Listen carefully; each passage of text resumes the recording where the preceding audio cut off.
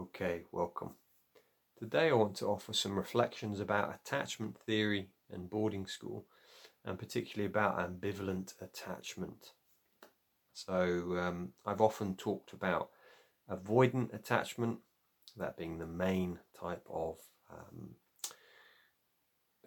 attachment that we get in boarding school, but I wanted to talk about ambivalent a bit today. Okay, thank you. So I've been reading the last week or so this great book called Almost Boys by Isabel Ross, who I'm interviewing next week on my podcast. And she is a educational psychologist, and she's talking about her experiences of boarding school and how that relates, to kind of educational psychology. And it's really great because she brings in attachment theory into it. So I just wanted to talk through a little bit, and I've got quite a few different papers. I've got Nick Duffel's work, I've got Power of Attachment here, and I've also got some Ann Powers papers. Just wanted to read the definition of ambivalent attachment. So, securely attached people typically grew up with plenty of love from consistently responsive caregivers. You've then got the avoidant, who haven't had enough of that secure attachment, so they keep intimacy at arm's length. That's avoidant.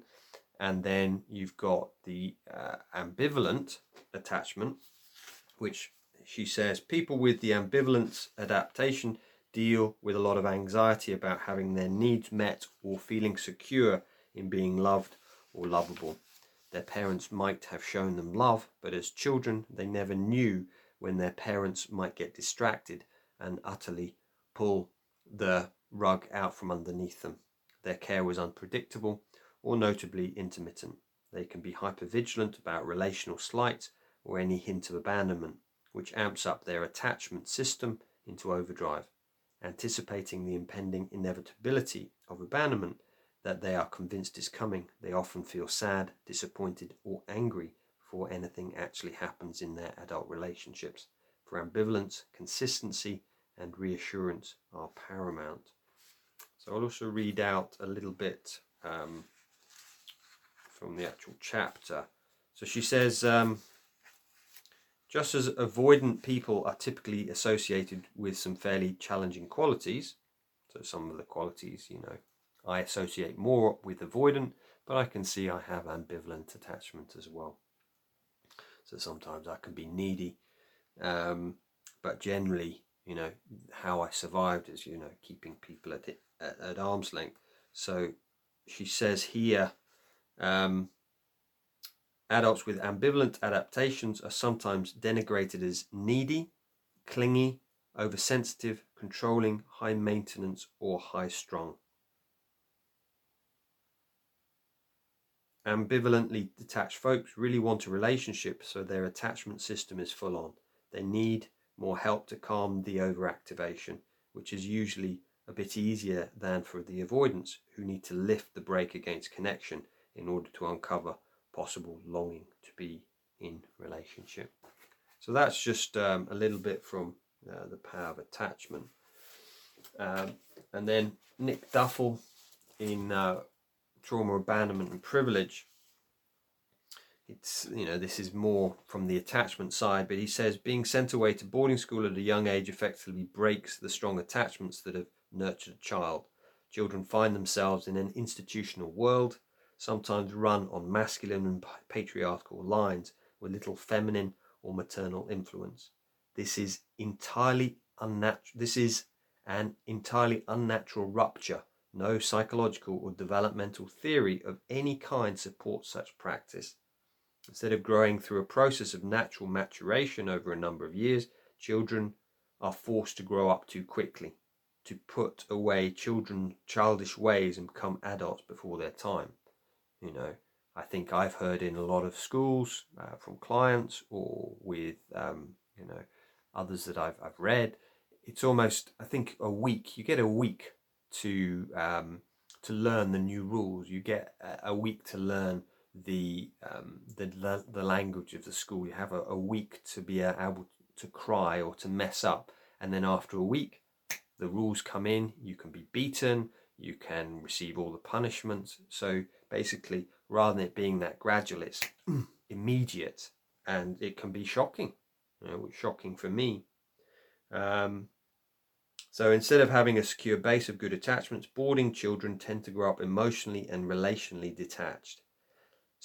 Children compensate by developing an internal refuge, the strategic survival personality, to which they transfer their attachment and reliance. In consequence, ex-boarder adults often seem to show signs of a child inside of them who has been frozen in time and never organically grown up, and who tends to dominate some of their behaviors, especially in intimate relationships. So that's just kind of Nick. And I'll move on to Isabel Ross's book here. So she talks about how she is ambivalent attachment. She says basically that children with an anxious ambivalent attachment style are equally anxious, but in school they are often the center of dramas with their peers. These children show off or act as the class clown and demand their teachers' time and attention. Adolescents with an ambivalent profile desperately want relationships, but are sensitive to criticism and exaggerate the risk of being let down or excluded by their friends. Their need for emotional reassurance is constant, but they rarely notice this need in others or reciprocate. And she just talks a little bit here about the avoidant attachment. She says an avoidant relationship style seems to be common amongst adults who boarded at traditional British prep and public schools. An avoidant personality fits well into the social norms of the British ruling class and is shaped and encouraged by the public school. Since a child's relationship characteristics are formed by their earliest experiences, it's unlikely that boarding schools are entirely responsible for this avoidant profile. Even children who are sent to boarding prep schools from 6 or 7 years of age. Yeah, so that's what she talks about here, saying that, and I think that's fascinating, it's, the attachment style, we arrive at the schools with an attachment style, whether it's secure, ambivalent, avoidant, or there's disorganized as well. So yeah, really recommend reading this book. It's fascinating. And then the last couple of bits are a couple of papers I have of Anne Power, and she says, and she's quoting John Bowlby. Bowlby says that the term anxious ambivalent attachment refers to people who have a low threshold for manifesting attachment behavior. Yeah. And she goes on to say, which is precisely the kind of behavior that sets a child up to fail with both peers and teachers. Under the pressure to conform at school, most of these children will achieve some level of control over their emotionality. Though adults may be pleased with the apparent progress they are making, this is not a healthy regulation of the self, but the adoption of a pseudo-avoidant pattern. Yeah. And she goes on, this is another paper, this is a paper, I can't remember what year this was from, 2007, called The Impact of Boarding School on Attachment in Young Children. She says children in this group of ambivalent children are likely to be the most visible in their rage and grief at the abandonment. These children will not hide their feelings and may literally cling to their parents or to the car as their call it the IWM, the internal working model, tells them to keep hold of their caregiver. Holidays may be overclouded and relationships distorted as they try to maneuver against the awful day when the axe will fall again. This pattern makes it particularly difficult to integrate with other children. So much energy is spent in grief and trying to alert the attachment figure to the need for care.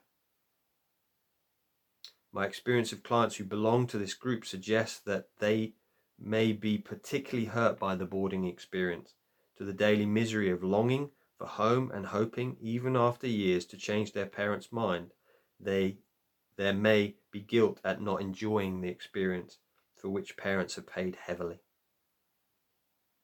Educational outcome is likely to be most compromised in these children who are literally preoccupied with their attachment needs and the attempt to have them met. They may succeed in beguiling a teacher for a special relationship, but the cost of this is to be known and despised as teacher's pet, and to pay heavily for the brief periods of soothing with the special teacher.